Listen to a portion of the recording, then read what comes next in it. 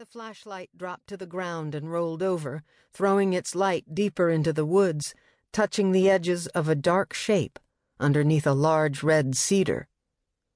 With a pounding heart, Lucky scooped the flashlight up.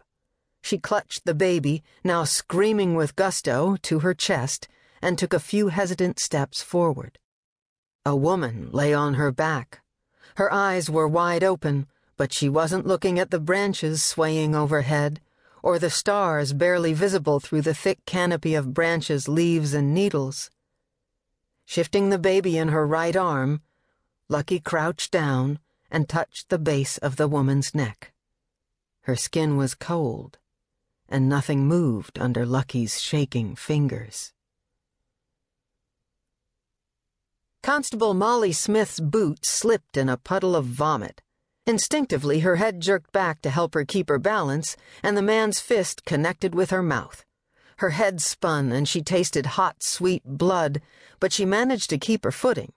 She ducked in case a second blow was coming. Dave Evans grabbed the man from behind and wrenched his arms back.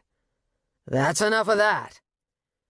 The man was big, about 6'3", with the weight to match, and arms bulging with muscle and tattoos.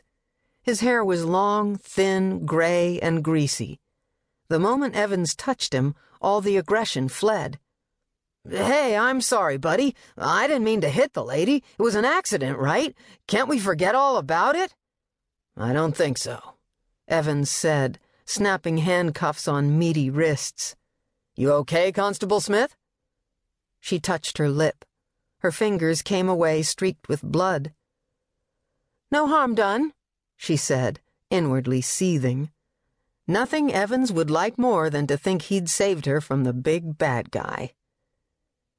The crowd shifted, and sensing that the fun was over, those at the back began to move away. Flashing blue and red lights washed over them, making it look as though they'd all gathered for a party. Smith and Evans had been called to the Bishop and the Nun, a cheap faux English pub on Pine Street. Not even 9 o'clock, but on a hot Thursday evening in Trafalgar, British Columbia, the bars were filling up fast, and plenty of the patrons had begun the night's drinking in the middle of the afternoon. 2 men had been thrown out of the bar, told to take their fight outside. When they did, a crowd gathered quickly, eager for excitement. At first, the fight consisted of nothing other than a lot of obscenities, a bit of pushing and shoving, verbal threats, and aggressive posturing. But as the police car rounded the far corner, colored lights flashing and siren on, one of the bystanders had broken away from the crowd, staggered toward the antagonists, and vomited all over the smaller guy's shoes. He took offense to that and sent the bewildered drunk to the sidewalk with a strong right hook. One of the man's friends, or maybe just a stranger happy at the opportunity to instigate a good street brawl, ran forward, and the fight began in earnest. The police rushed in to break it up, whereupon Smith slipped, and the big man punched her in the face. Everyone stepped back.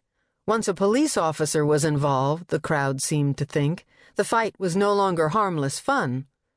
Someone helped the vomiter up off the sidewalk, and the tattooed man tried to make his apologies. "Save it for the judge," Evans said. They stuffed the big man into the back of the car. His original opponent, the guy who'd thrown the first punch, had melted into the long shadows between the buildings the moment the police car came to a halt. Evans took their prisoner, still expressing his regrets, downstairs to be processed into custody, while Smith went to the women's washroom to check her face. A thin line of blood ran from the left corner of her mouth down her chin, making her look like Dracula's bride after a feast at the castle.